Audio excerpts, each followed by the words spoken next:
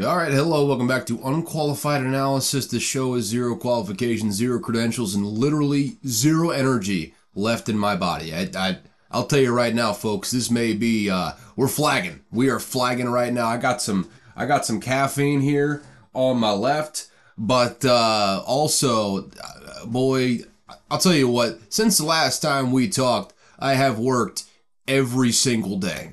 I mean, every single day for 8 hours each day, but there's an unpaid lunch in there, so I've been out for 9 hours a day, busting my ass at work. And your boy is, I mean, just dead inside. I'm dying. I am possibly dead when you're listening to this. But we gotta power through here, folks. It is a college football episode. Maybe one of the more low energy episodes of the Unqualified Analysis College Football Edition. But you know what? We got some good football. Ooh, excuse me. Got some good football this weekend. So yeah, I'm sure I'll get into it as we go on more and more. But for right now, we just got to keep it at cruising altitude here because your boy's dying. Your boy is just actively dying. 6 straight days of work. I need an off day. I digress on that front though. Let's just hop straight into it. But before we do, quick moment of silence for Kirk Cousins' Achilles. All right, we're done there. And yep, Viking season might be dead, but we'll save that for the NFL episode. For now, let's hop into the college football game, shall we? Yeah, that Kirk Cousins injury, that's a bummer. That's a real bummer right there. That really took a big old fat piss in my Cheerios, I'll tell you what. But hey, either way, talking about college football, and let's just start with the biggest upset of the day, because we had a couple here on this fine Saturday of college football. Oklahoma went into Kansas, expected to get a win, favored by multiple touchdowns, and what do? You cannot overlook the Jayhawks. Kansas comes from behind on the final possession, within the final minute, gets the go-ahead TD, wins this one 38-33. Also, coincidentally, cashed the over on that final TD, so your boy was hyped to see that. This is why we did not bet in the game, though, folks. It was one of those you can't underestimate the Jayhawks, man. Oklahoma found that out the hard way. Would love to see that guy named Lance Leipold down there at Mississippi State, but we'll get to that here in about an hour or so. Towards the end of the episode, I'll save you all the homer takes for the very end for the people that have stuck around long enough to hear them. I digress on that front. What a win by Kansas. Who would have thought just 3-4 years ago, looking at what Kansas football was, getting 1, 2, 3 wins a year, would host Oklahoma, number 6 team in the country, and beat them on their own. I mean, whether it be on the road, at home, doesn't matter. The fact that Kansas beat Oklahoma should tell you everything you need to know about the job Lance Leipold's done at Kansas. What a just turnaround job for the ages he has done. Something that I would say probably 95+% of the coaches in America could not accomplish, would not be in the position to accomplish, quite frankly. For him to do this at Kansas, I don't know if people... I mean, if you've been watching college football long enough, you understand how big of a deal this is and how basically impossible the job that Lance Leipold has done there has been. But to do it, not only to do it, but to not have Jalen Daniels in there, to basically be, I mean, through most of the season, just be rolling with Jason Bean. You're 6-2 now. You just beat Oklahoma, and you are right in the thick of things for the Big 12 title race. Who would have thought? Who would have thought? Hats off to the Kansas Jayhawks, man. Hats off to Lance Leipold in particular. Enjoy this season. Just, if you're a Kansas fan, you got to live in the moment, man. You can't be looking too far in the future, because I will be absolutely shocked if Lance Leipold comes back to Kansas next year. Absolutely shocked. Mississippi State will not be the only one making that call, I assure you. Again, we'll get to that when we get to that, though. The SEC is going to have some openings. We'll just say that right now, a little foreshadowing. On the Oklahoma side of things, though, what an absolutely embarrassing loss for Brent Venables in Oklahoma here. They were doing so well up until this point. Dylan Gabriel was playing out of his mind in the Heisman race up until this point, and then they just come out here, lay an egg. Credit to Tawi Walker, did go for 146 and a touchdown, so credit where it's due there. But the rest of that Oklahoma offense just looked stagnant. Outside of that second quarter where they scored 21, it was 0 in the first, 6 in the third, 6 in the fourth. They just could not get it going at any point here outside of that second quarter where they came back and took the lead before halftime. I mean, this Oklahoma team, obviously still one of the top two in the Big 12 right now, but they put themselves in quite a precarious situation here going into the backstretch of the season, and they have got some tough games coming up, man. Oklahoma State, who we're going to talk about here in, I don't know, a good bit. We'll wait and see on them in a little bit, but they are playing out of their minds. Mike Gundy has full sail turned the ship around and got them right in the thick of the Big 12 championship hunt. Oklahoma has got some games down the stretch that where they could very easily pick up another loss, not even find themselves in the conference championship. Important to keep in mind that they were a 5-7 team last year. I mean, not a good team at all last year, and they are now 7-1 this time around. So, hey, doing a good job over there, if nothing else. It got the program moving in the right direction. Defense is getting better, all that sort of stuff. They're kind of trending in the direction you want them to trend going into the SEC, but this is a game that they really, definitely should not have lost. Really it's a critical game that I think they're going to want back at the end of the season, because they can find a loss here in November going into the Big 12 championship run here. Really, just November is going to be crucial for them. It's going to be crucial for everyone. This is a team that really should be in the Big 12 title. I don't know if they will be though. It's going to be a tough schedule down the stretch. I mean, let's look at who they got in particular. I mean, just coming up this week, they got Oklahoma State at Oklahoma State too. Very easily could be a loss there. I would imagine that line is going to be in the single digits. That's going to be a dandy of a matchup there. West Virginia, better than we expected this year. They should win that, but they should have won against Kansas too. So you can never really just take that for granted. BYU, they should beat BYU. They're at BYU though, so I mean you gotta take into account they're going over a couple times, really just one time zone over in the mountain time. They're going up to elevation, no guarantee there as well. TCU, another game they should win, but TCU has been frisky at times this year. They've got the offense kind of rolling a little bit more than we might have anticipated. By the way that the season started. So, I mean, this week is probably going to tell the tale. This week and next week are probably going to tell the tale of what Oklahoma's late season is going to look like. They still got everything they want in front of them. Still, if they win out, win the Big 12, they probably end up making the playoff. But, I mean, you just can't take that for granted at this point. They are very precarious situation after this loss. People were taking some victory laps. Oklahoma fans were dejected. You love to see both, quite frankly. It's part of what makes college football so great, so awesome of a sport. Man, I cannot wait for that Bedlam game next week. That is going to be an absolute dandy. The final chapter in that rivalry for, I would imagine, quite some time, given that Oklahoma is moving over to the SEC. And feels like this is going to be a banger of a chapter to end on, folks. I am looking forward to seeing how that one turns out. Let's just kind of go down the list of ranked teams, though, and what we learned. First off, Georgia went into Jacksonville, largest outdoor cocktail party in the world, America, whatever the hell they call it over there, whatever they brand it. It's a good time either way, and Georgia just came in and dominated. I mean, especially in the second half.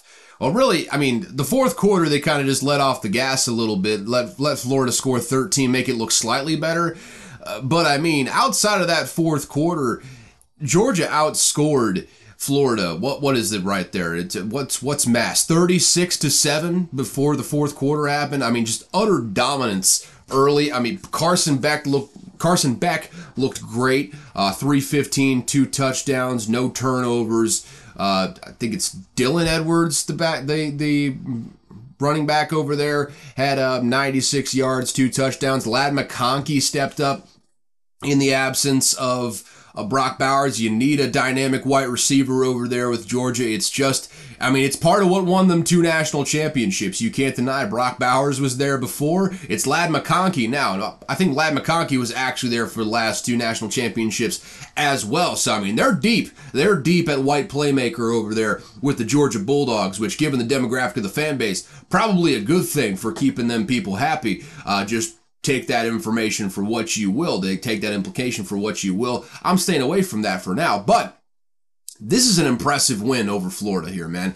3-touchdown win in a game that's kind of a pseudo home game for Florida. It's kind of like a little midway point between the two. A rivalry game, hostile game. Florida had all of the motivation in the world to come in here and try and kick some ass, and Georgia just took care of business. Just absolutely throttled them outside of the fourth quarter where they just let off the gas. But that Georgia defense, rounding into shape of what we've seen over the last couple years there with the Jordan Davises, the Nakobe Deans, the Jalen Carters. I could just go on and on with the names. Maybe the names aren't quite as recognizable this year, but the play and the players have been every bit as good. They have been really rounding into form here as the season has gone on, and they're going to need them down the stretch, man. Without Brock Bowers in there, basically everyone has to step up.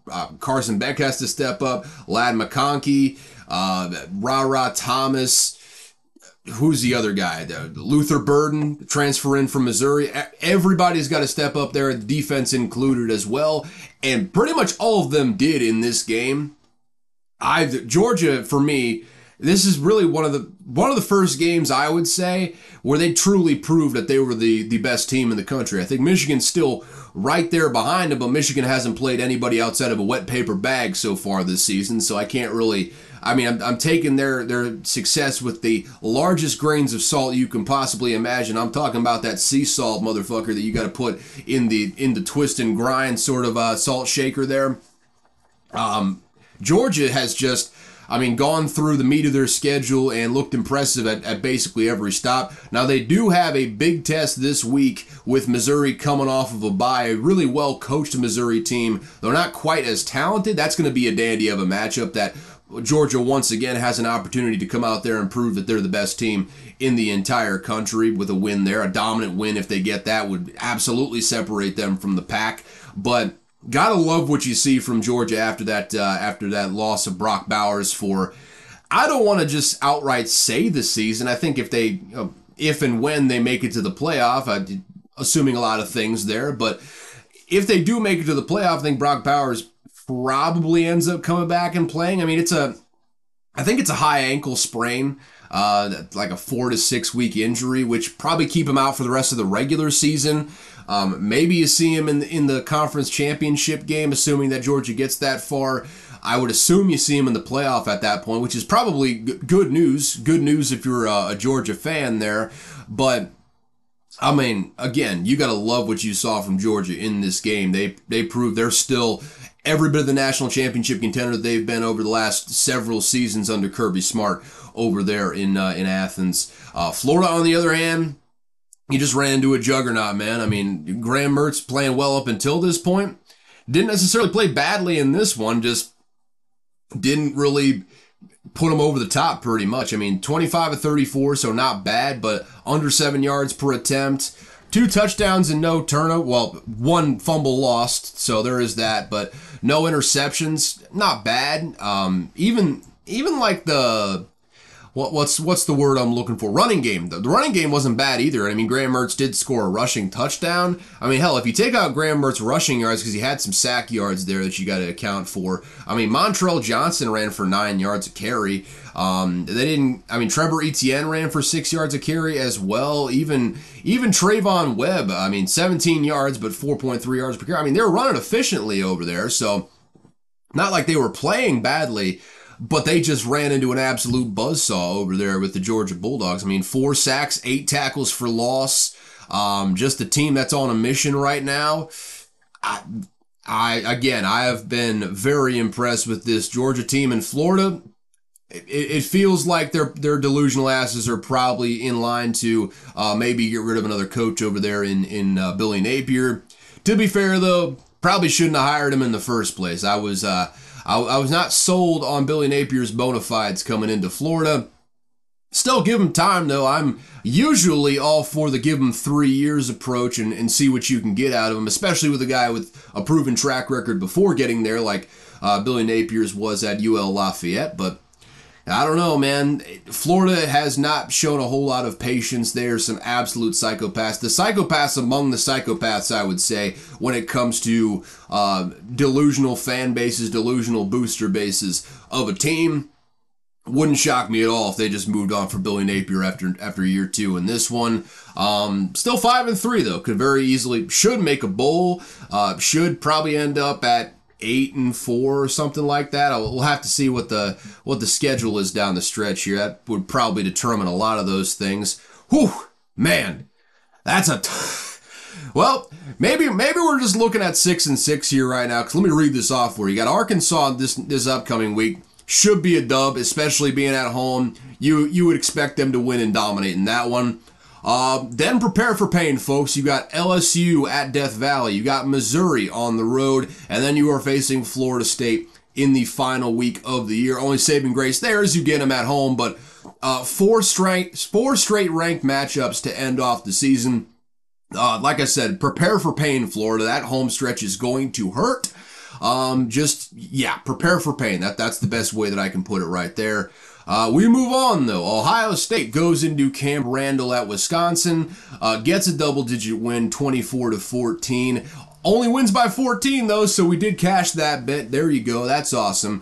Going into Monday Night Football, we've got a 5-2 record. Pretty good week. Pretty good week of gambling right here, man. We can go over 500 with a win in this Monday night game with Detroit, so long as they get a nice 8-point win or a 9-point win, I suppose, would get us a cover there.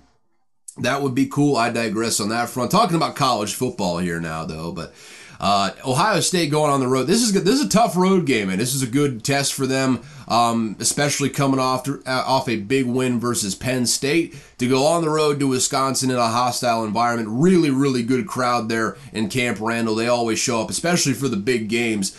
They show up and they are very loud, very hostile. Ohio State's offense didn't look good. Kyle McCord ultimately might be the part of the team that holds them back in the end.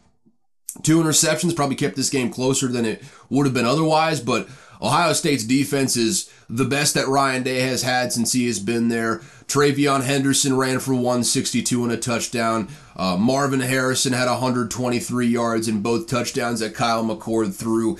The thing is, the good thing for Kyle McCord is he has enough players around him to still make the offense proficient enough, and the defense is prolific enough that Ohio State can win every single game this year, and they are probably, hell, I would actually put them ahead of Michigan right now. I mean, Michigan still has not played anyone. Ohio State's played a couple really tough tests. I mean, from Notre Dame to Penn State last week, Wisconsin. All 3 of those teams are better than every single team that Michigan has played thus far in their schedule. We won't know a damn thing really about Michigan until they get into the final couple weeks of the year when they play Penn State, Ohio State, and I think 2 of 3 weeks they play those guys.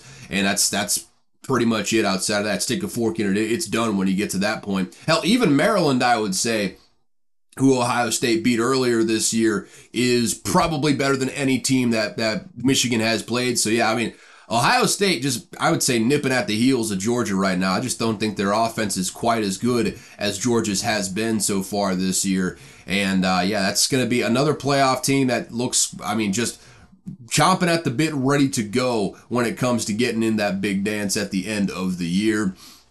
Good win for Ohio State in this one. Wisconsin, it's a rebuilding year. I understand, man. They started Braden Locke at quarterback. He didn't play great. As a result, I mean, especially with that Ohio State defense, if you're one-dimensional against that Ohio State defense, good luck. It's going to be a long day. And, I mean, Braylon Allen found that out. Only 10 carries, 50 yards. Jackson Acker, who, I've definitely heard of before. He was the second running back, and Braylon Allen was the only one over 4 yards a carry. Jackson Acker had 3.8, and he was the second best. So, it just was not, it wasn't Wisconsin's day. I got all the faith in Luke Fickell. especially with that environment there at Camp Randall that I talked about, with the coaching acumen. Hey, I'll put it this way.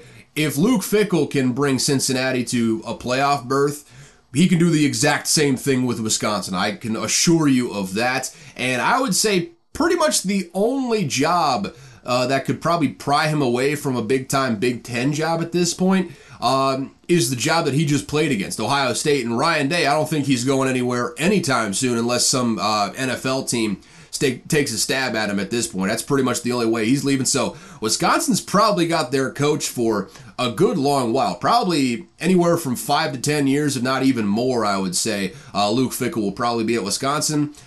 He will get this thing going at some point. It's just, you bring in Phil Longo, you're not expecting to just pound the rock over and over, at least not in the long term. They got to get some new pieces in there. They got to get on the recruiting trail, get in the transfer portal, and kind of remake this roster a little bit. They'll get it going. It's just not really their year this year. They're still a year away, but it's year one. We should be tempering expectations for year one. Not every team is going to step in like Lincoln Riley at USC last year, who we'll get to in just a second.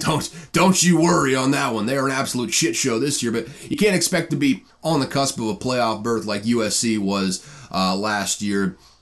Not everyone's going to bring in Caleb Williams in the transfer portal pretty much, but we'll keep it moving from there. Florida State goes on the road to Wake Forest. They take care of business. They look like the clear-cut number 4 team in the nation right now, behind the top 3 that I mentioned there in Michigan, Georgia, Ohio State. Not necessarily in that order, but Florida State, they've really proved the last couple weeks they are here to stay, and they're absolutely legit. There seems to be the cream rising to the top 4 that undisputably deserve that spot up there, and then everyone else is kind of fallen by the wayside. Washington in particular, talking about that next team up, they barely snuck one out against Stanford, a 2-6 Stanford team, mind you. They did just come off a big win the previous week versus Colorado, but in no world should Stanford be scoring 33 points on Washington's defense. Final score 42-33, by the way. One of the bets we lost, so on my shit list for that reason, but I digress. The offense is what it is. When you got Michael Penix, Jalen Polk, Rome Odunze, all the weapons they got, hell, even Dylan Johnson in the backfield's been dealing over there. Just a plethora of weapons. When you got all that to work with on offense, they're going to be prolific. That's just the way it is. The defense is just simply not up to snuff right now. And hell, I think if Oregon and Washington played tomorrow, which it looks like they're on a collision course of the Pac-12 title game, and we'll talk about Oregon here in just a bit, I probably favor Oregon again because, I mean, Oregon just, if you're talking defensively, offensively, whole package, they're just a clearly better team than Washington right now, even though Washington beat them in the last minute last time. But you gotta remember when that game too, there were a couple 2-point conversions, 4th down attempts that didn't quite go Oregon's way, and they were still a field goal away from winning that thing. So, I mean, I think Oregon is pretty clearly a better team than Washington right now. Washington has kind of fallen off from what I thought they were early in the season. They're not the buzzsaw that they were coming out of the gate right now. We will be betting accordingly going forward. But still, 8-0, number 5 team in the country last week. I would probably rank Oregon ahead of them right now at this point. But we move on from there. Still got everything they want in front of them. Pac-12 championship, playoff berth, all of it is right there for the taking. They just got to round into form here down the stretch. But we keep it moving. Already talked about Oklahoma and Kansas. Texas hosted BYU and it was a splattering, just beat the hell out of them. Malik Murphy didn't look fantastic. He looks like a physical freak, so there is that. Threw a couple touchdowns to A.D. Mitchell, I think it was. They didn't really need him to be great, though. I mean, this was basically just 35-6, just absolute drubbing. The defense was the real star of this game, holding BYU to only 6 points, getting 2 interceptions off of Keaton Slovis at his 15th college football team. So, yeah, not much to write home about there. It's a good warm-up game, though, for Malik Murphy, especially going into this home stretch of the season. Let's look at Texas's schedule here right now. You have Kansas State coming up this week. watch out. Kansas State has been playing out of their minds here recently. They are really, really rounding into form. They're looking like every bit of the team that won the Big 12 last year. People forget. I find myself forgetting every so often until I think about last season. I'm like, wait a second. Kansas State did win the Big 12, didn't they? Wild season last year, but I digress on that front. Kansas State next week. It's at home, so you got that on your plate. That helps out. But new starter in Malik Murphy, the first big game as a starter for Malik Murphy, with a really, really good Kansas State squad coming in. Watch out. It's probably too obvious of an upset alert for it to actually happen in reality, but man, that's going to be a dandy of a matchup next week, and I think it's going to be an absolute dogfight over there in Austin. They got TCU, Iowa State, Texas Tech. So really, if they get past Kansas State this next week, for all intents and purposes, now you do have to watch out for Ohio State. You're going to Ames in that one, and say all the jokes you want to about Iowa State. They've really played well down the stretch this year. Currently at second in the Big 12. 2 of their 3 losses are out of conference right now. So I'm really tied for first. There are, 5 teams at 4-1 in conference play in the Big 12 right now, Iowa State being one of them. And Ames is it's a tough place to play, man, no matter what. That place gets rocking. It's a hell of a home environment. And Matt Campbell's got the boys playing here recently, so I wouldn't discount that one, but TCU and Texas Tech should be wins. You got to get past Kansas State. That's undisputedly the toughest test left on Texas's schedule, but watch out for that Ohio State game. They should still be going to the Big 12 championship game, but nothing is granted at this point. Nothing is given, nothing is granted at this point. Texas has got to go out there and win it, and with a backup quarterback, that's certainly not a guarantee. We move on from there, though. The college game day matchup this week, the probably biggest ranked matchup of the week, ended up being a snoozer, quite frankly. Oregon just went into Utah, a team that has not lost at home in quite some time. They were 29 of the last 30 at home for Utah. Just a rocking environment. It's at elevation. It's a tough place to play. Oregon goes in there and just paints the walls with Utah's blood. 35-6 the final score.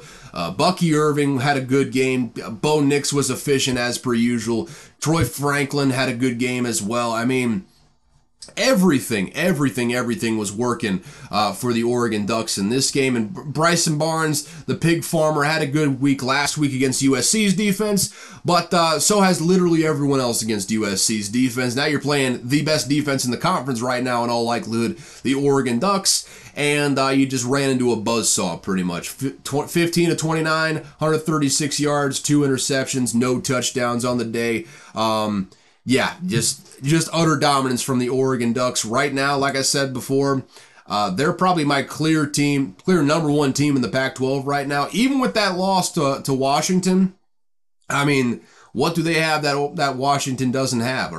They've got a better defense, I would say. Comparable offense, comparable quarterbacks, both probably first-round pick quarterbacks.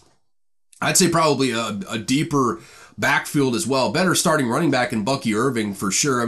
No shade to my boy Dylan Johnson over there with Washington, but Bucky Irving's one of the best running backs in the country. He'll be maybe not. You don't draft running backs in the first round anymore, but a top half of the draft guy for sure, and will probably be playing important snaps for some NFL team next year. I can almost assure you of that. So, this Oregon team, firing on all cylinders right now, and there were just a couple unlucky breaks away in that Washington game from actually winning that one and being 8-0. So this Oregon team really, I don't know if people are sleeping on them per se. They certainly shouldn't, though, because they're looking like the possible conference champions here in another month or so. Have to continue watching that.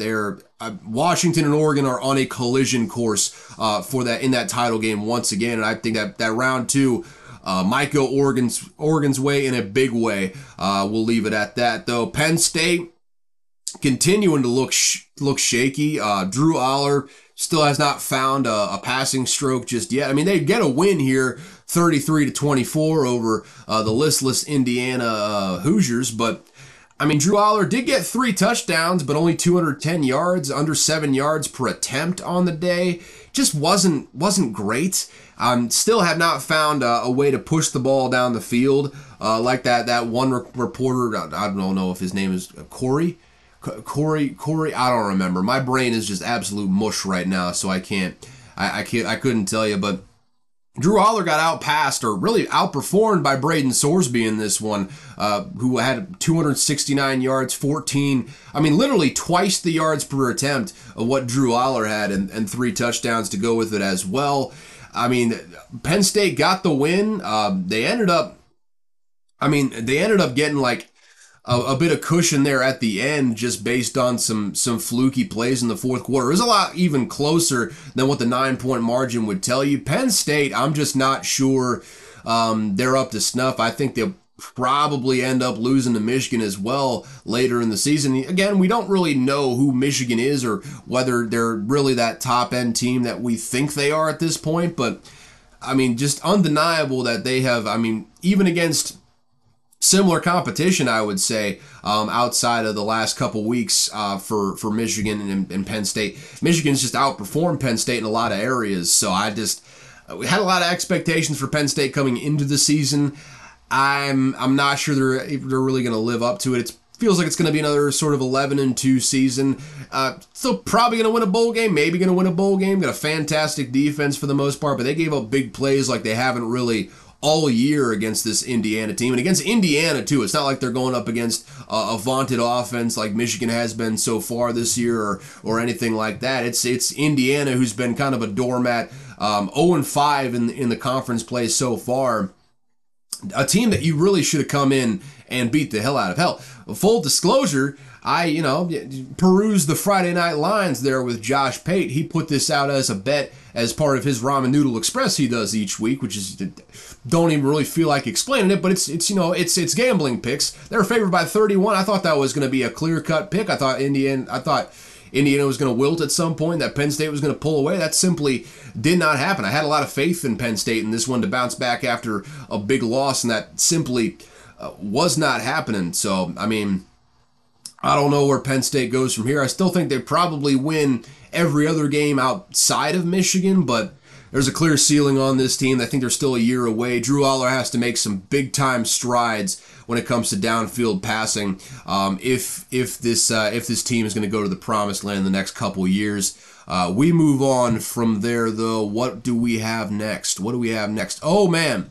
The Pac-12 After Dark special here, folks. I was fast asleep because I had work in the morning, but Oregon State and Arizona played a dandy of a game, and Arizona at home came out on top 27-24. They shock number 11 Oregon State, get the win, improve to 5-3 on the year. Jed Fish has got those boys playing out of their mind. Noah Fifita, I think he is outright taking the job from Jaden DeLora right now. I think Jaden DeLora is kind of semi-healthy, healthy enough to probably start if they needed or wanted him to. And Noah Fifita just got his ass on the bench pretty much. Fifita had 3 touchdowns, 275 in this one, 1 interception. McMillan, his wide receiver, had 8 receptions for 80 yards. Arizona, man, with what they had been before Jed Fish got there to what they were last year to what they are now this year, hats off to him. Another guy that I would love to see at Mississippi State, though I could understand why he would choose to stay at Arizona in that beautiful locale instead of going to one of the flattest places in America. It's called Tornado Alley for a reason. It's because all that flat land is conducive to building up tornadoes. So I would understand why he stayed at Arizona, but man, he is such a good coach over there. Oregon State, they had everything in front of them, and they just right in the bed, and they just couldn't get it done. Damian Martinez had a quality game, but DJ Uiagalelei just was not good enough in this one. 16 of 30, 218, 2 touchdowns, no interceptions. So credit to him where it's due there. No turnovers on the day, but 50% completion percentage is not good enough in this game. You needed him to be better if you wanted to win against Arizona. They're a feisty team, especially at home, and they've been reeling off some wins here recently. So it's one of those games that you had to play your best in order to get past, and you were expected to play your best, but this is kind of one that separates the cream from the crop, if you will. cream rice. I don't know exactly. Again, brain absolute mush. This is one Oregon State had to win in order to stay alive in that conference. I still think they're a very good team. Hell, if they played tomorrow on a neutral field, Oregon State probably would still be favored just because they're probably a little bit more talented team, I would say. But they just don't quite have the horses to get to it this year. And in their final opportunity to go on a run in the Pac-12, doesn't look like they're going to do it this year. John Smith doing a hell of a job over there, especially with where Oregon State was when he got there. Like, really, really bad team when he got there and playing really good football now, but just not quite good enough to get over the hump with this feisty Wildcats team. All the credit in the world to Arizona, but for Oregon State, that's one you just got to win. Excuse me. Ole Miss beat the dog shit out of Vanderbilt. Never forget that 2-7 Vanderbilt was the fourth most picked team to win the SEC at SEC Media Days. That should tell you what absolute big old dipshits are in the SEC media. We'll leave it there, though. Ole Miss got the job done. Quinshon Judkins, absolute monster. What else is new? They win 33-7. Notre Dame, I mean, just ran over Pittsburgh with a steamroller and then backed up about 15 to 20 times until they were just a fine paste on the concrete. 58-7, the final score. Audric Estime had 3 touchdowns. Hell, Sam Hartman had 2 interceptions, and it didn't matter. They still win 58-7. Just, I mean, killed Pittsburgh in this one. Pittsburgh trying to find answers right now. Pat Narduzzi didn't love the offensive line play, didn't love what his players were doing. Backtracked that afterwards, but in the heat of the moment, in the emotion, he said what he really felt, and you know, we'll take that accordingly. We move on from there. Oh, man. North Carolina stepped in one, man. I mean, they had everything in front of them still. Yes, they lose to Virginia the previous week. They fell all the way down to number 17. But this is one where you got to bounce back in. And they go into Georgia Tech, go into the heart of Atlanta, and they lose 46-42. Yeah, that's it. Call it a season, folks. If it's Emmanuel Acho is knocking on Drake May's door and telling him to stop playing now because no playoff hopes for the North Carolina future here, man. All they can hope for is to piss in Cheerios and go to a semi-competitive bowl game. Outside of that, 2 losses ain't going to get you in the college football playoff, especially not 2 losses to Virginia and Georgia Tech. Just another Mac Brown special, man. This was, I mean, probably the most hyped North Carolina team. A team that, I mean, you thought the defensive front was going to be better this year. You thought the defense in general was going to be better. You got a top 2 quarterback in the draft, probably a top 2 pick in the draft this upcoming year. You got a great running back in Omarion Hampton. All you need is that defense to just be serviceable. They don't even need to be great. They just need to be serviceable, and they would be, 8-0 right now, 7-1. What do? They give up 46 to Georgia Tech. Just embarrassing. I mean, North Carolina shouldn't fire Mac Brown because he's got them better than really they have any right of being at this point, and really better than they've been in their entire existence as a program, football-wise, pretty much. But man, this was embarrassing. This was an embarrassing loss for North Carolina. And you want to talk about a team that lost one that they should have won this week. That is what North Carolina did here. They absolutely just fumbled one here. I mean, no pun intended. They just did not play up to snuff, and that's what happens, man. Gene Chizik, probably going to have to run him out of town at the defensive coordinator spot.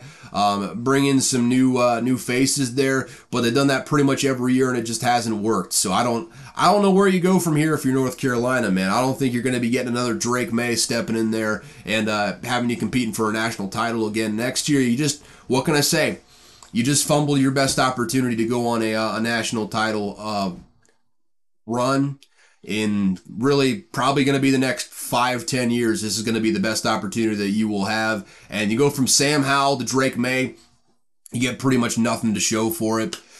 You hate that for the North Carolina fans. Inexcusable for Mac Brown, though, quite frankly. I don't think he'll get fired, but, I mean, he's got to have some real competitive pressure on his shoulders after what he has accomplished, or a lack thereof, over the last several seasons with those two legitimate NFL caliber quarterbacks that they've had in the building. Not to mention, I'm not even talking about the Josh Downs they've had in the building as well. De'Ami Brown, another NFL wide receiver they had in the building over there.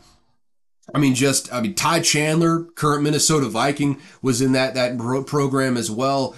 Inexcusable to have had as little success as they have had under Mac Brown and having all that talent in the building. It's unfortunate, but we keep it moving from there. Let's get some caffeine real quick, refuel.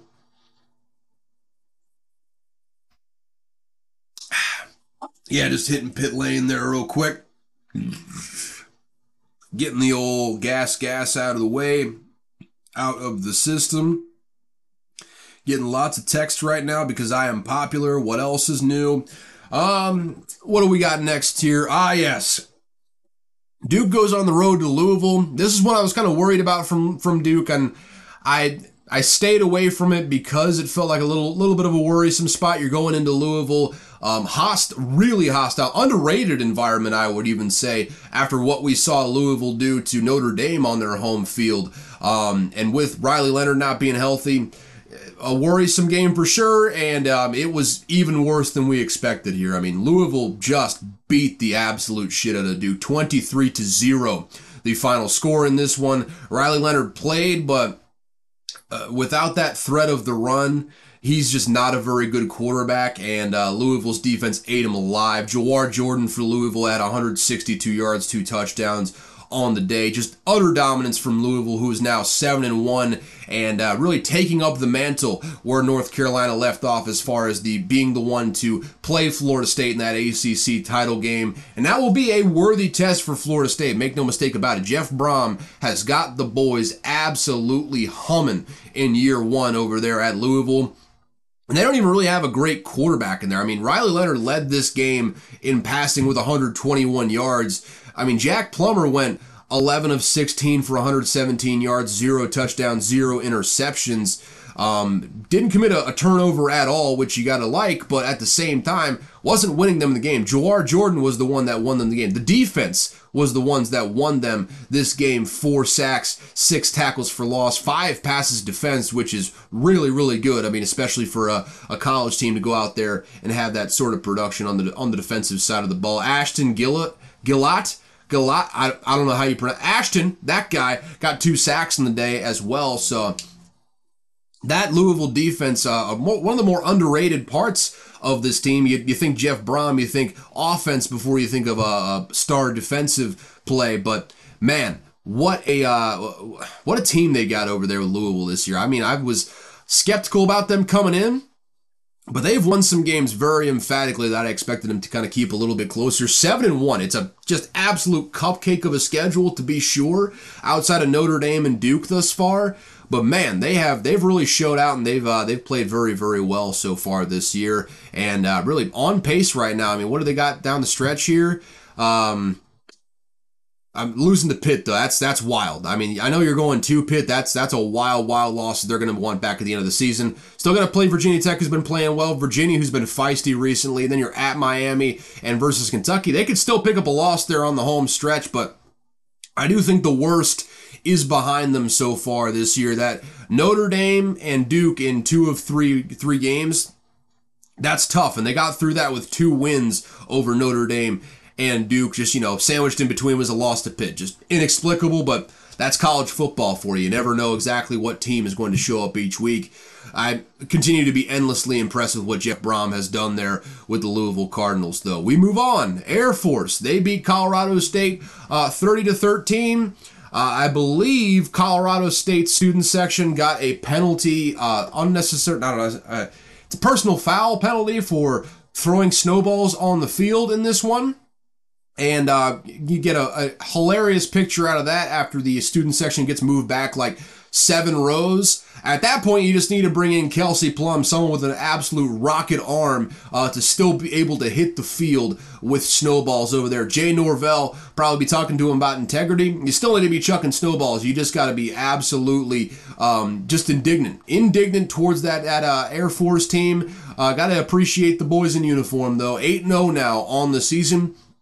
And again, I must remind you, if we had the 12-team playoff this year, your Air Force, whatever the hell their mascot is, would be the non-Power 5 representative in your joke of a 12-team playoff. Don't want to get into that again, but that playoff that playoff format is a joke. Automatic qualifiers are jokes. We move on from there, though.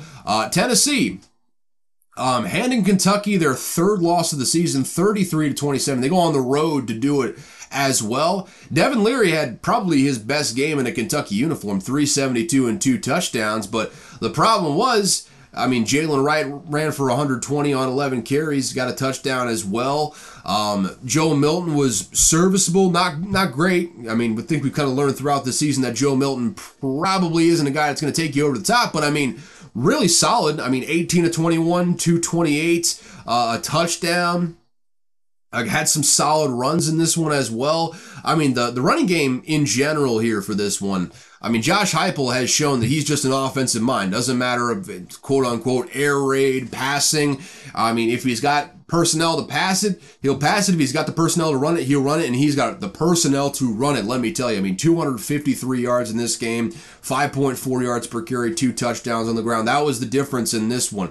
I mean, Kentucky, Ray Davis, one of the better running backs in the SEC, he had just 42 yards and 2.6 yards per carry in this game. 3 yards per carry as a team. And that's like, I mean, that's with Devin Leary going for 4.2 yards per carry, which usually in college games, you expect the quarterback to kind of weigh on your rushing performance. No, he only helped pretty much in this one, and that's just how dominant that Tennessee front was. This is probably the best defense that Josh Heupel has had at Tennessee thus far, and, you know, maybe the offense isn't explosive as explosive as it has been under the Hendon Hooker quarterbacking regime, but, man, you just got to kind of, you know, you got to be encouraged with what you're seeing so far and going into the future, but really you're just kind of getting the bridge. Joe Milton gone after this season. You're just trying to get the bridge from here to Nico Iamaleava, who is, again, I made the point last year, and it was no shade to Hendon Hooker. It's more of just indicative of how good of a coach and how good of a reputation that Josh Heupel has. Hendon Hooker is probably the least talented quarterback physically that Josh Heupel will ever have again at Tennessee. Nico Iamaleava, number 1, number 2 quarterback in last year's recruiting class, will be taking over the reins next season. And I would imagine he's just going to have another prolific passing offense when he does step in. This Tennessee program, they're going to be good for a long, long time as long as Josh Heupel is there. And being in the SEC, not a whole lot of places that Josh Heupel is going to jump ship for and go elsewhere, especially being able to recruit there with Tennessee. Maybe not quite the level of an Alabama or a Georgia, Ohio State or something like that, but good enough to get you in that conversation every couple years or so. And that's really what you can really hope for at Tennessee right now. They have got the program humming over there, and even without a high-flying offense, the fact they're able to win, go 6-2 so far this season with a kind of a tough schedule, kind of speaks to how good of a coach that Josh Heupel is, able to kind of adapt around whatever you give him. Kentucky, on the other hand, man, it's just not looking great. Not looking great over there with the Kentucky Wildcats. They've lost 3 straight now. Granted, it's the 3 really good teams. I mean, they beat Florida on the road, at home actually. Excuse me for all that stumbling over my words there. Then they lose to Georgia on the road. Missouri comes in and beats them. Then Tennessee does the exact same. Good news, though, you're going to Mississippi State this week, so a win is on the horizon. I can almost assure you of that. We will talk about that absolute shit show here in just a few moments. I'm gonna unload some emotions on y'all, folks. I hope you're ready. Hope you're ready for that one. Mississippi State drove me to drink pretty heavily this weekend. I'll just put it that way, and it's not in a good way. Not in a good way at all. Stick a cork in that for now. Tulane barely pulls one out against Rice. This was a really entertaining game. 30-28, the final score. Tulane, after all that, they're 7-1. Only loss being to Ole Miss earlier in the year, and without Michael Pratt, mind you, as well. If they had Michael Pratt in there, every opportunity for Tulane to have actually won that game. So who knows if they could have been undefeated if Michael Pratt had been in that game, but they sneak one out against Rice. Still, Willie Fritz has got the boys absolutely playing down there. Hughes, the running back for Tulane, had 153 yards. Pratt had an okay day, not a great day, but good enough to get the win in the end. They just barely sneak past JT Daniels and Rice over there. They beat Food. They did not lose to Food, and that is pretty much all you can take away from this. A win is a win at this point. Colorado goes on the road to UCLA. Ethan Garbers starting for UCLA. I think Dante Moore is hurt, so he was not playing in this one, but Ethan Garbers was good enough to get the job done. 269, 2 touchdowns, 1 interception, and when UCLA's defense is playing the way that they play, that's all you really need. 28-16, the final score. They get a double-digit win over Colorado. Deion Sanders states yet again the obvious thing that we all know. They need big boys on both sides of the line of scrimmage. Offensive linemen, defensive linemen, if they really want to take this program to the next level. I would imagine that's going to be a heavy, heavy emphasis in the transfer portal recruiting and just overall raw recruiting this upcoming cycle for them. Everything else is in place right now. They are going to have to replace Shedeur Sanders after this year at quarterback, another area where they're probably going to be going to the transfer portal for as well. But they got, good offensive staff, good defensive staff. Deion Sanders put together a really, really good staff there. Just a matter of getting the players in there. They just simply don't have them right now. UCLA, though, 6-2. Get another really good win here over Colorado. Dominant, 28-16, at least on the defensive side of the ball. USC, this is just who they are now. They barely get the win over Cal, 50-49. Cal has a 2-point conversion to basically win it at the end, and they don't get it. So USC survives 50-49. Caleb Williams threw for 369, 2 touchdowns. Lincoln Riley, there are some rumors swirling about him having one eye on the NFL, and I can neither confirm nor deny those rumors because I got, literally no connections whatsoever in any program, let alone USC, which is right across the country, 3 time zones away from me, in fact. But I will say, with what we've seen on tape over the last several weeks as USC has kind of squandered away their playoff chances here, it looks like a team with a head coach who's got his eye on the NFL right now, or his eye elsewhere pretty much. And I think he's thinking to himself, okay, whoever has the number 1 overall pick this upcoming year, probably going to be in a position where you don't want your head coach to stick around anymore. So they have a head coaching opening. They got Caleb Williams coming in, a guy that Lincoln Riley has a lot of familiarity with. Would make a lot of sense to go ahead and hire Lincoln Riley, who's been the most prolific offensive quarterback developer over the last decade or so in college football. Countless number 1 overall picks, not just number 1 picks as far as first round picks, number 1 overall picks over the last several years, from Baker Mayfield to Kyler Murray to now Caleb Williams, who will be the clear number 1 overall pick in this upcoming draft. Would make sense to bring in a guy like that. Just so long as Alex Grinch doesn't come with him, because Alex Grinch, man, don't want to beat a dead horse here, but you gave up 49 to Cal. Just hit the over with ease. Another bet that we absolutely smashed this week. Good week on the board. Just, not quite so good in my personal betting. That's my problem, not yours. I like to gamble. What can I say? But USC gets the win. This is what they are, though, man. The USC overs are alive and well, and I may bet them on the over every single week from here on out, just because the defense is going to be sad and the offense is going to be good enough to, at the very least, keep them in the game. We move on from there, though. JMU gets the dub. They were favored by like 20, 20 and a half, 21, depending on where you got the line at. Just barely snuck away with a win in this one, though. They get it 30 to 27. They are 8-0 now. NCAA, make them bowl eligible, you cowards. They should be. They're 8-0. I don't think they've lost a game in the last 2 years. Maybe they lost one game last season, but they have been, I mean, as far as newcomers are concerned, one of the best starts in the FBS that we've ever seen coming out of the FCS ranks. James Madison is just playing out of their minds at the FBS level so far. And granted, their best win is against Virginia, who is one of the worst Power 5 teams in the entire country. But 8-0 is 8-0, man. They're ranked 25 now. Just put them in a bowl, man. They deserve it. They deserve it really, really for what they've done. Who knows how good they'll be next year when they're actually, I think they're actually bowl eligible next year, but they should be bowl eligible this year. The lack of bowl eligibility rule for FCS teams that elevate up to FBS is just total bullshit. What else is new with the NCAA, though? That does it for the top 25 matchups. Let's go around each of the Power 5 conferences, starting off with the Big 12. Kansas State, talked about them earlier, really rounded into form. They beat the brakes off of Houston, 41-0. Will Howard had, I believe, maybe it was 4 touchdowns in this one. Let's get a look at the old box score. Yeah,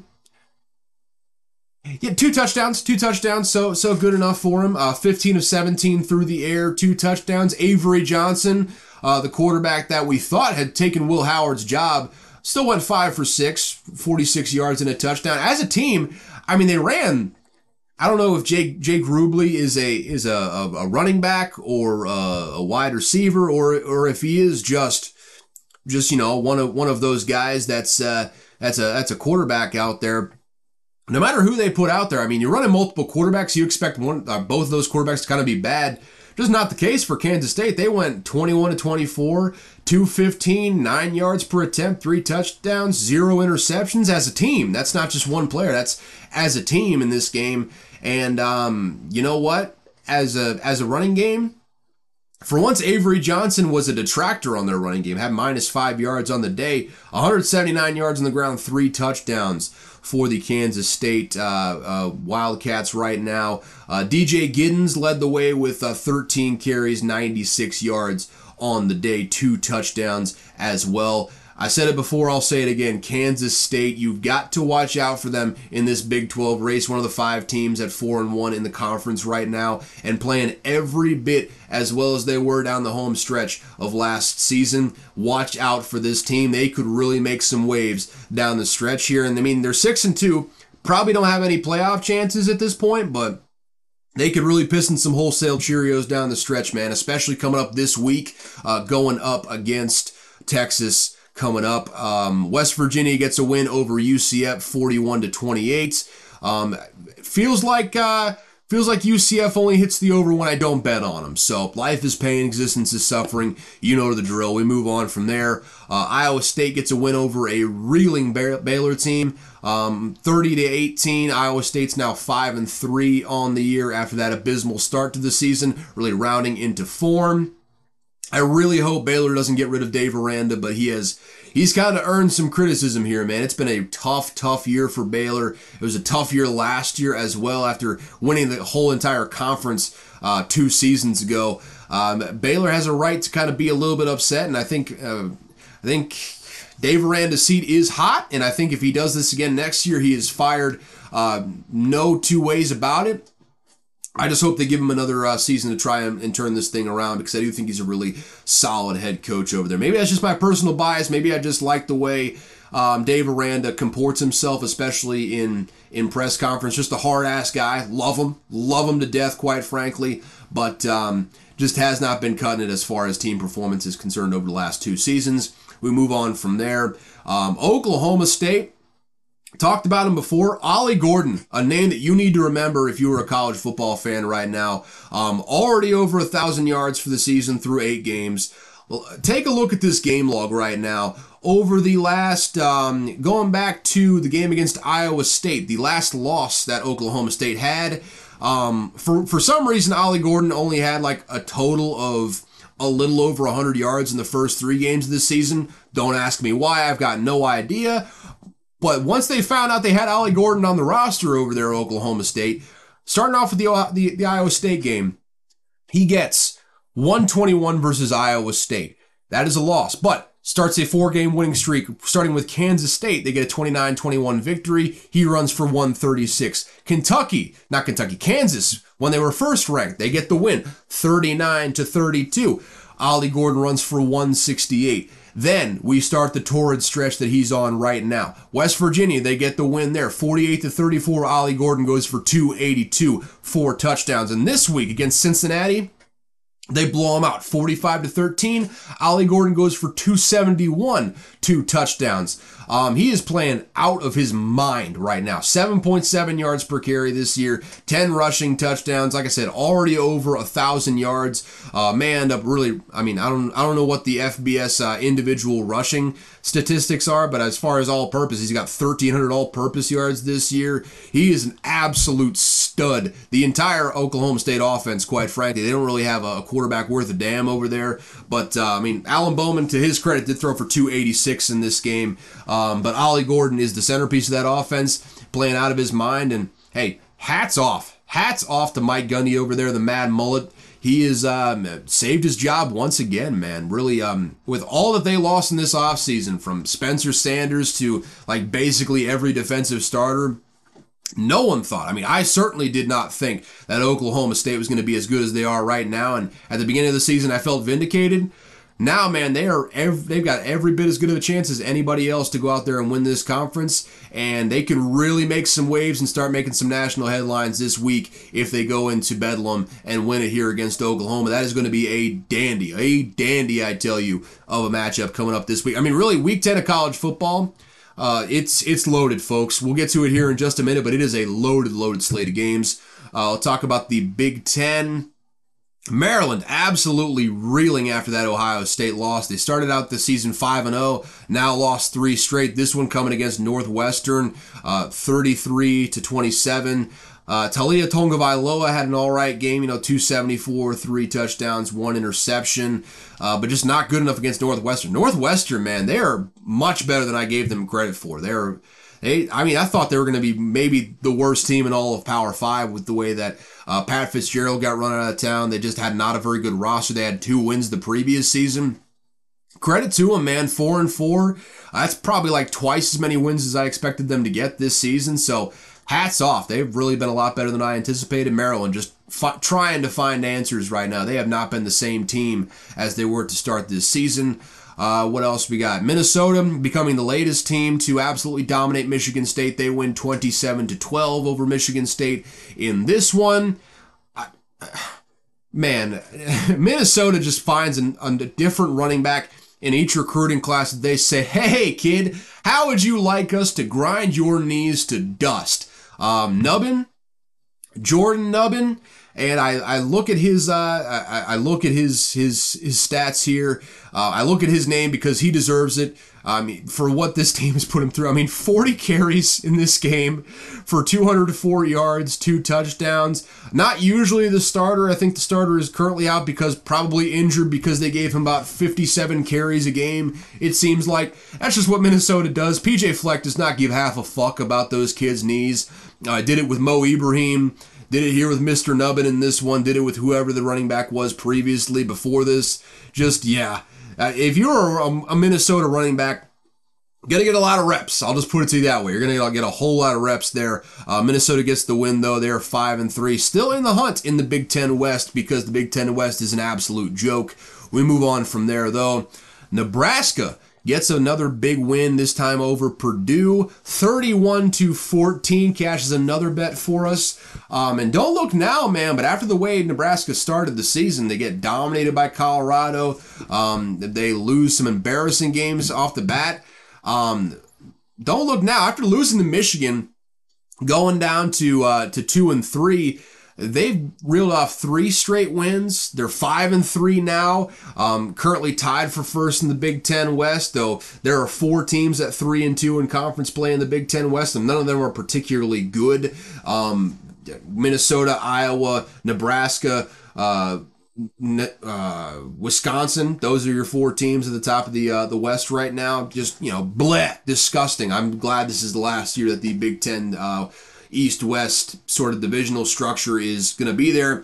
It's all just based, it's going to be like the Pac-12 going forward now, just all based off a record after this year. So thank God, good riddance on that one. Yeah, Iowa, by the way, some big news coming out today. It seems like Brian Ferentz either is going to be let go after this season or has stepped down as Iowa's offensive coordinator. So, hey, you got some hope over there in Iowa. Maybe Kirk Ferentz will bring in an offensive coordinator worth half a damn. That's not, one of his sons or close family members. Hey, Dan Enos, he's out there. He's out of a job now. Was at Arkansas. You may remember him scoring 3 points versus an abysmal Mississippi State defense. Hey, he's still out there. If you want to run it back with another offensive coordinator who is dynamic like the old Brian Ferentz was, Dan Enos, he's sitting there. He's just waiting for the call right now. Put him in, coach. Put him in. That's besides the point. Nebraska, they have really been playing well. And Matt Rule, and I will be alluding to Matt Rule later in relation to Mississippi State. You'll just have to wait and see how that all connects there. But man, he has got these guys playing very, very well down the stretch. And this is kind of what I expected to see. I didn't really think that they were going to be dynamic in year one. I know Matt Rule is going to get this program rolling at some point, but in year one, all you want to see is improvement throughout the season. And from what Nebraska started the season as to what they are now, 8 games in, night and day. They have just improved week after week after week, and now they're playing some legitimately good football. 31-14, the final score in this one.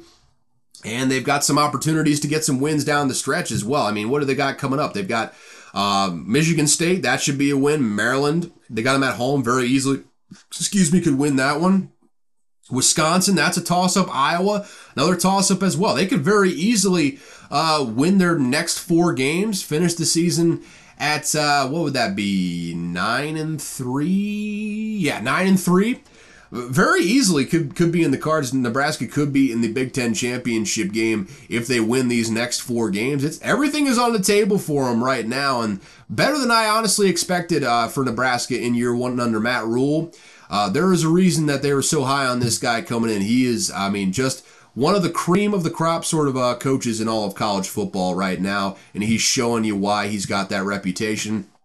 Has won everywhere he has been. Nebraska will be no different. Mark my words, folks. What else we got up here? I think I skipped over the ACC, didn't I? I did, yes. Virginia Tech, they're 4-4 now, 3-1 in ACC play. They have become the latest team to beat up on Syracuse, who has just fallen apart in ACC play. Now 0-4 after starting the season 0-4, or starting the season 4-0. Jesus, that's words. They're hard sometimes. So they're 4-4 now. Virginia Tech also 4-4. They get the win 38-10. Just Syracuse is just falling apart when they got into conference play.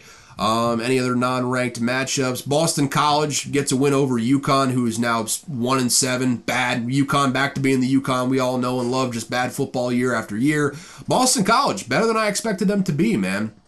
5-3.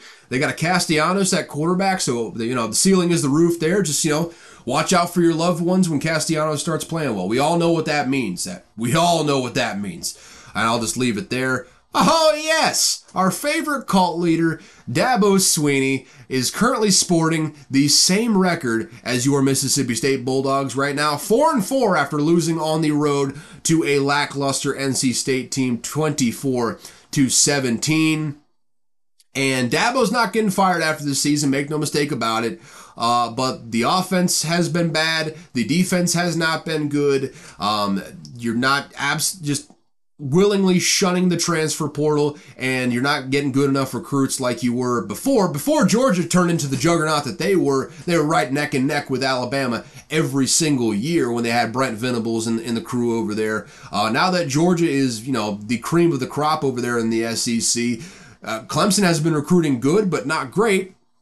And they have not used the transfer portal to supplement because Dabo is morally against it, whatever the hell that means. So what you see is what you get now, and when you just willingly shun resources that all the other teams, all your competitors are using, 4-4 is what you get, man. And Cade Klubnik, 2 interceptions in this one, looking scarily similar to what DJ Uiagalelei looked like before he transferred to Oregon State and started playing well.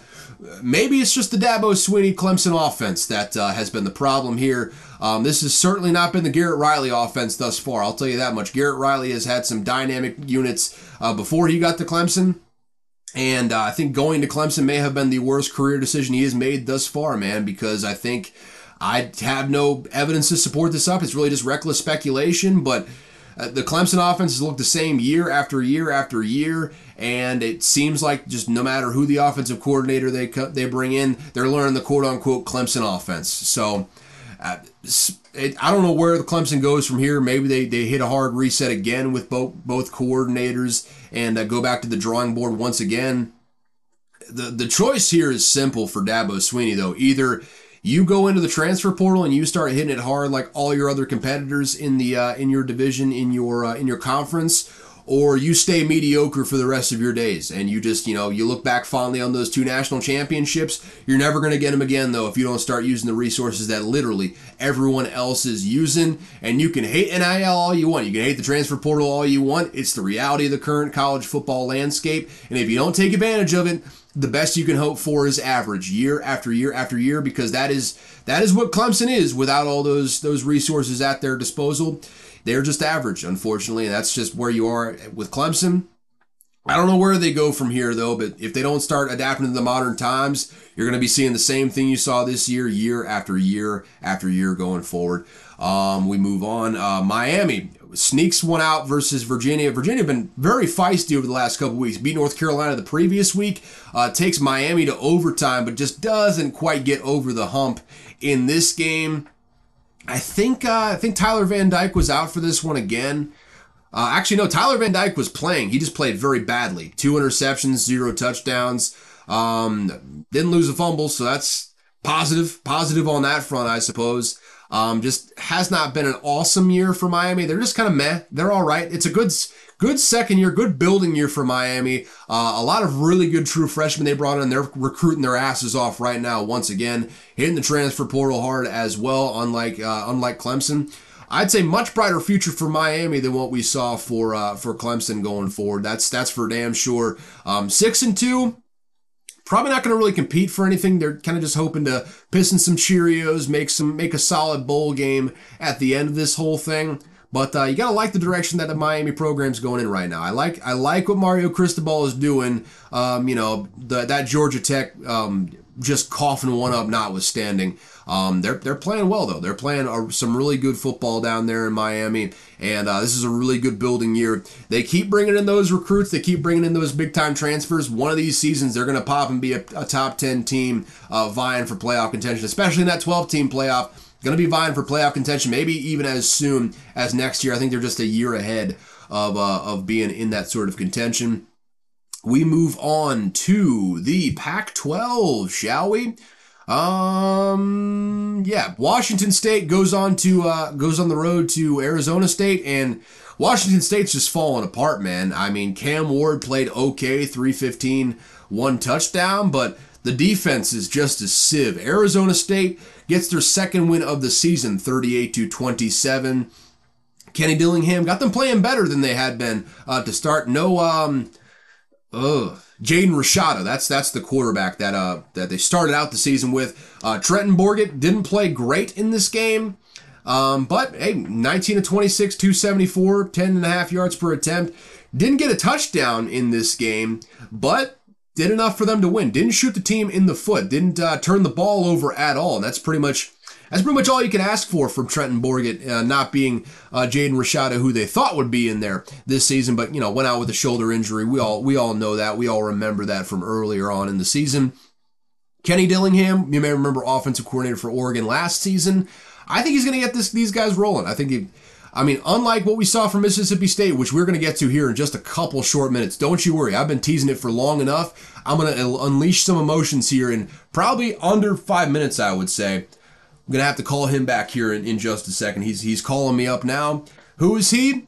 My good buddy Chip. My good buddy Chip is the one calling. I'm going to have to call him after I'm done with this recording, though. So that being said, Arizona State gets the win, and you have seen good improvement here from Arizona State down the stretch, even with having only 2 wins. So from there, we move on to the SEC of it all. Texas A&M snuck one out against South Carolina.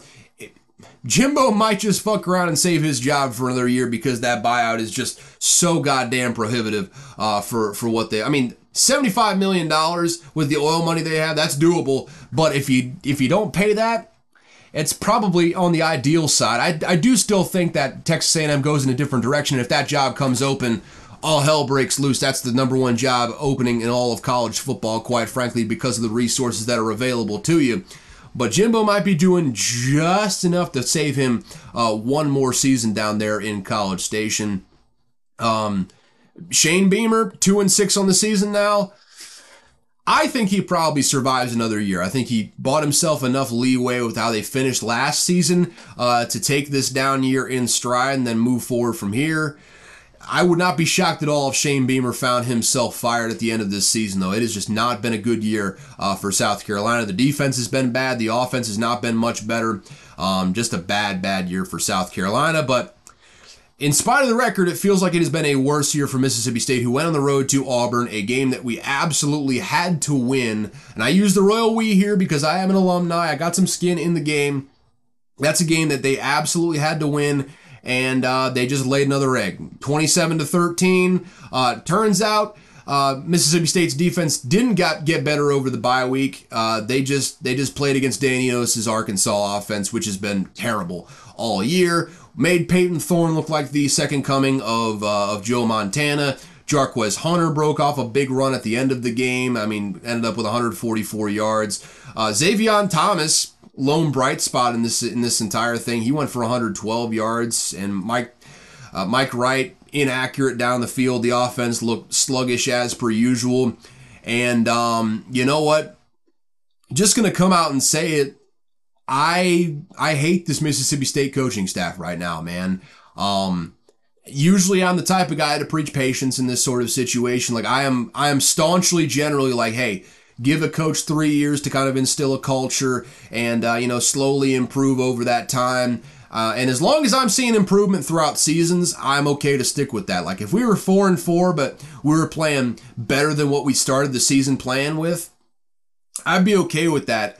But the fact of the matter is, we have had the same team week after week after week. It's been an offense that can't score any points, that plays the most tear-jerkingly boring style in all of the land. A defense that can't stop shit with Zach Arnett. Supposedly, that's the cornerstone of what this whole program was supposed to be built on, was strong defense, strong running game. Can't defend to save their lives, can't score points to save their lives. No matter who you put in at quarterback, everything has been terrible, and you've seen zero improvement throughout the season. And with what they have on the defensive side of the ball, especially with Buki Watson and with Jet Johnson, the two top tacklers in all of the SEC right now, a solid front seven, a talented team, quite frankly, on the defensive side of the ball. I mean, a young secondary, but even with the holes that they've got, no excuse for them to be as bad as they are on defense, and it's not gotten better all year pretty much. I think that Mississippi State should go in a different direction after this season. I don't think Zach Arnett has been good enough at all. And I was more than happy, especially with how Mike Leach tragically passing away. Zach Arnett showed some promise as the defensive coordinator. All right, we're in a tough situation. A sudden loss there. I mean, can't really perform a real coaching search in that situation. Strip off the interim tag. Let's see what we got with Zach Arnett. Maybe he shows us something and we got a coach for the future going forward. He's recruited very well. He has brought guys in there that I think would, fit very well in the program going forward. Fact of the matter is, I just do not think he has it as a head coach right now. Maybe he will in the future. Maybe like 5-10 years down the road, he can improve a little bit more, get a little bit better at running a program. But the fact of the matter is, like I said, this team has been the same exact shit product week after week after week, and I'm done with it. Absolutely done with it. I think we need to move in another direction. Clean slate. Go after a Lance Leipold. Go after a John Smith over there with Oregon. Chris Kleiman over with Kansas State's done a hell of a job. Really, any head coach with a proven track record, I need them in the building yesterday. at this point. I'm absolutely done with this Mississippi State team right now. I don't know if they get another win for the rest of the season outside of Southern Miss, quite frankly. And even then, who knows with Southern Miss? They've been bad this year, but so has Mississippi State. And Mississippi State has had a bad habit of making FCS quarterbacks look like the second coming of Joe Montana. Third string FCS quarterbacks, even with Western Michigan coming in and lighting things up against Mississippi State. I'm done. I'm done with this coaching staff. Bring in someone new at this point, and that's saying something if I'm going there, because I thought Joe Moorhead should have gotten a year 3, quite frankly, and he got fired after year 2 because of culture issues.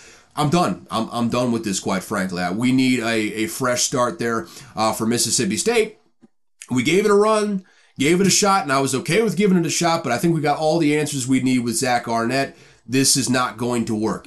You can give it a year 2. I don't see it being a whole lot different from year 1, and all you're going to do is tank your recruiting classes. Everyone's going to hop in the transfer portal. If we want to stem the bleeding, I think the only way you do that is you bring in a high-quality, respected guy like a Lance Leipold, like a John Smith, hell, like even a Jed Fish possibly from Arizona, someone with a proven track record who can right the ship. Zach Arnett is simply not that right now, and I don't see that changing anytime soon. Rant over, though. Let's get a look forward to next week in the college football landscape right now. We'll start off with the top 25 matchups. It is a dandy, folks. Absolute fire matchups this week. Well, first off, underrated matchup, we got Ohio State versus Rutgers. I think Ohio State probably wins by a lot, but Rutgers, quietly a 6-2 team coming off of a bye, could make some waves here versus Ohio State. I don't expect them to, but anything can happen, especially with Ohio State not having a great offense in this season. Anything could happen there, but we move on from that point. Kansas State going into Texas. Not even really sneaky. Texas is only favored by 4 in this one, and I think, if you're going into shows looking for like upset picks of the week, Kansas State's probably going to be the upset pick of the week in a lot of those shows that you go into.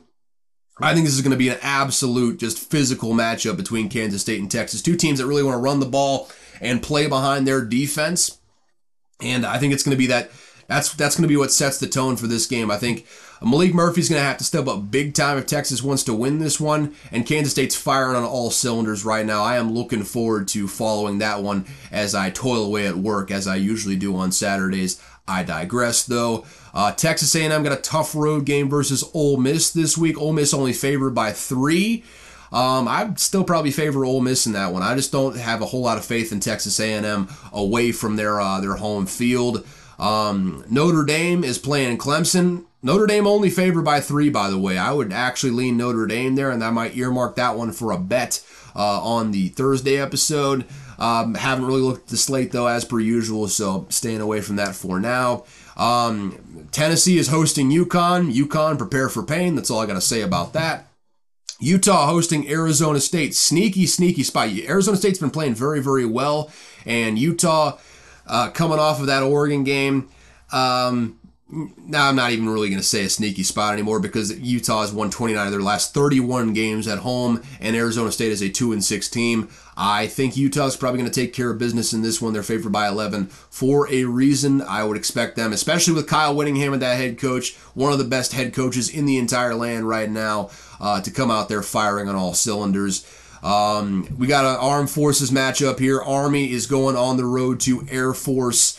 Air Force favored by 18.5. That makes a lot of sense. Over under is 32.5. Also makes a lot of sense. Going to be a whole lot of running in that one. Air Force ranked number 17 right now. Keep an eye on them. Still undefeated on the season. Missouri, talked about this briefly before. They're going on the road to UGA. UGA favored by 16 right now, and I'm staying the hell away from that one because I just saw Georgia absolutely eviscerate Florida last week, and I know Missouri's coming off of a bye week. I know they're a very well-coached ball club, but I have a bad feeling about this one for Missouri. I just don't think their talent level is on the same plane, quite frankly. Florida State playing against Pittsburgh, nothing to write home about there. They should probably win that one with relative ease, but Pat Narduzzi is Pat Narduzzi. He'll pull one right out of his ass every once in a while, and this might be one of those games. Already did against Louisville once this year. Could possibly do against Florida State. We'll have to wait and see on that one. Penn State is going to Maryland. And looks like it could be a get-right game for Penn State in this one. I mean, favored by 10.5. Maryland, a team that has been reeling since losing to Ohio State. So that could be a good spot for Penn State in this one. I think they probably end up winning comfortably at that. Kind of a tune-up game before you get into the Michigan game later on. Oklahoma State, Bedlam game. I mean, Oklahoma is favored by 6 in this one. I may end up betting Oklahoma State. That being said, I think the smart bet in this one is probably the over. The line is currently at 62, and I would expect them to surpass that. So keep an eye on that. Probably going to be betting on this game in some way, shape, or form if I had to guess. That last chapter of this Bedlam game, going to be an absolute dandy in Stillwater, Oklahoma. Cannot wait to follow that one. Virginia Tech going to Louisville. Sneaky spot for Louisville, but being at home, I expect them to take care of business versus a hot Virginia Tech team. Tulane is going on the road to East Carolina. East Carolina is bad. Tulane should probably take care of business there. James Madison got a tough road test this week going against 6-2 Georgia State. Sunbelt, really low-key, a very, very solid conference over there. Georgia State running back Carroll already has 1,000 yards on the season, 12 touchdowns as well. It could be a tough physical matchup there for the Dukes of JMU. Trying to go 9-0. We'll have to see how it goes there. JMU favored by 5.5, probably staying away from that one. Oregon hosting Cal, favored by 24, probably staying away from that one because Cal's a little bit frisky, but Oregon really firing on all cylinders right now, currently ranked number 6 in the country at the moment. Kansas ranked once again. They're playing Iowa State in Ames. This could be a letdown spot for Kansas State, and Vegas is all over this one. They got Iowa State minus 2.5. Tough place to go into and win in Ames, Iowa. Kansas is going to have a dogfight on their hands. I think that's going to be a dandy of a game in the 7 p.m. time slot on ESPN. Michigan is hosting Purdue, and Michigan favored by 32.5. I may bet them to cover. They have just been absolutely eviscerating teams. Washington still somehow at 5. They're undefeated, so whatever. I guess they earned it. They're playing against USC this week. The over-under is a robust 76 points, and I might bet that one just because it's a fun over, and neither of these defenses are good. Both these quarterbacks are going to be first-round picks, so that's going to be a fun matchup. Might be the funnest matchup of the week. Not quite that 10 p.m. Pac-12 After Dark time slot, but it's going to have all the Pac-12 After Dark vibes, man. There's a reason that over-under is set at 76 right now. Washington, USC, that should be a dandy of a game, assuming USC just doesn't get blown out of the water by Washington coming up here. Probably the game of the week, I would say. I think game day is at this one. Number 13 LSU going on the road to Tuscaloosa to take on Alabama. Jesus Christ. Number 13 team versus the number 8 team in the country, Alabama. If they win this one, firmly in the playoff discussion going forward. Obviously, a shoo-in for the conference championship game. My brain is failing on me at this point. Alabama favored by 3. That should just be a dandy of a matchup. They're facing the biggest offense or defensive test that they have faced all year, going up against this vaunted LSU offense. Jaden Daniels playing better than any quarterback in the entire country right now for my money. 25 touchdowns through the air and 3 interceptions to boot. I think Jaden Daniels is playing like a possible first-round pick quarterback right now. He has been just that spectacular this year. He has been really, really good so far. That should be a fun one to watch. Oregon State playing Colorado. Colorado could have a chance to bounce back in this one. Oregon State's defense not really that great. Colorado, solid offense when they're playing against bad defenses. So this could end up being a track meet, a bit of a shootout here. Oregon State looking to bounce back after they lose to Arizona last week, though. So have to wait and see on that one. I think that could be a fun Pac-12 After Dark game. Another possible fun Pac-12 After Dark game. I think we'd be a little bit more expected for it to be a fun Pac-12 After Dark game is number 20 UCLA going on the road to a hot Arizona team who Noah Fafita has stepped in and done wonders there at quarterback. 10:30 p.m. time slot. This just says chaos all over it. And UCLA, not necessarily a team this year that's going to get into a whole lot of track meets, usually. But wouldn't be surprised if some weird shit happens in this one. That 10:30 p.m. Pac-12 game always seems to have something happen. So I'm looking forward to that one. Should be a really fun, close matchup to close out the day in the Pac-12. Great matchups in the Pac-12. What else is new over there? Let's see if there's any non-ranked matchups that I missed. BC's going to Syracuse. Wake Forest going to Duke. That could be an interesting one there. Campbell playing. Who cares on that one? Miami going to NC State. That could be an interesting one. I think Miami probably wins and covers in that one, but wouldn't be shocked at all if NC State pull one straight out of their keister in that game. Once again, that'll be one to watch there, 8 p.m. Though you're not going to be able to watch it because it's on ACC Network, so I digress from there. What else we got? What else we got here? UCF playing Cincinnati. Well, I'll pass. BYU playing West Virginia. Probably pass on that one too. West Virginia. I feel good about West Virginia probably covering that one. Got anything in the Big Ten? Wisconsin, Indiana. Good bounce back spot for Wisconsin. Nebraska versus Michigan State. Could Nebraska very easily and should probably be at 6-0 or 6-3 after this one. Only favored by 3 in this one, and I'm not going to make it official just yet, but that's probably going to be a bet. Nebraska -3 versus Michigan State. That might be the easiest money on the board all week right now. You will be hearing about that one later. I just got to make sure I find the best number on the board before I make it official, but that's just handing out money right there. I'm going to bet responsibly, only bet what you can afford to lose because there's always a possibility that Nebraska comes out and loses this one, but -3 is just not enough points for Nebraska against Michigan State, quite frankly. I would probably be betting on that one. Illinois and Minnesota, that could be an absolute rock fight. Iowa Northwestern, another historically low over-under at 31 over-under. Yeah, and that's it for the Big Ten. I think pretty much every matchup in the Pac-12 is ranked this week, outside of Stanford, Washington State, but that's a sad matchup. We'll just let them be sad in peace. That's the best thing we can do for them. They're on the Pac-12 network anyway, so no one's going to see them. It's okay. What else we got? Arkansas, Florida. Florida at home, -6. I might make that a bet as well. Arkansas is just terrible. Just a bad team. Jacksonville State. On the road at South Carolina. South Carolina is favored by 15.5 in this one. And, man, Jacksonville State, I don't know anything about them. They're 7-2 this season. They're playing very well. I just feel like that's too many points for South Carolina. I might not make an official pick, but that feels like one that you should consider at home with your own hard-earned money. I might consider it myself with my own hard-earned money. Auburn playing Vandy. Kentucky going into a probable win at Mississippi State. Only favored by 3.5. I'm not betting the spread in that one, but if you're a betting person, just hammer Kentucky at -3.5. There's no way in hell I feel like that they're not going to win by multiple touchdowns. I am so low on Mississippi State, it's depressing at this point, but there you have it. On that note, let's end this thing off, man. Only a robust hour 32. We kept it relatively reasonable here for that one. So that's all, folks. Thank you so much for tuning in to Unqualified Analysis. We do this thing twice a week.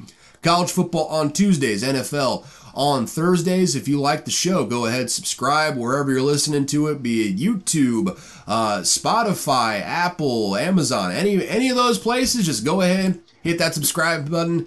Maybe share it as well if you're feeling frisky. Help me grow this bad boy a little bit. If you're trying to contact the show, probably shoot me an email, either an email or a DM. If you're trying to DM me, just go to Twitter at Caleb Verzak. Links down in the description so you don't have to spell my fucked up Eastern Bloc name. Go ahead, hit follow, DM me, whatever you want to do, add something to the show. If you want to email me instead, don't know why, but more power to you. It's unqualifiedanalysis@gmail.com. That'll also be in the description as well. And yeah, thank you so much for tuning into Unqualified Analysis. As always, I've got no clue what I am talking about. That being said, one thing I learned this week The longest canal in the world is the Great Canal in China that connects the Yangtze River to Beijing. It stretches over 1,100 miles, the longest man-made waterway in the entire world. There you go, folks. You learn something new every day. See y'all on Thursday for a mildly depressing NFL episode as a Vikings fan. We're just gonna leave that there and hopefully feel better by then. See y'all.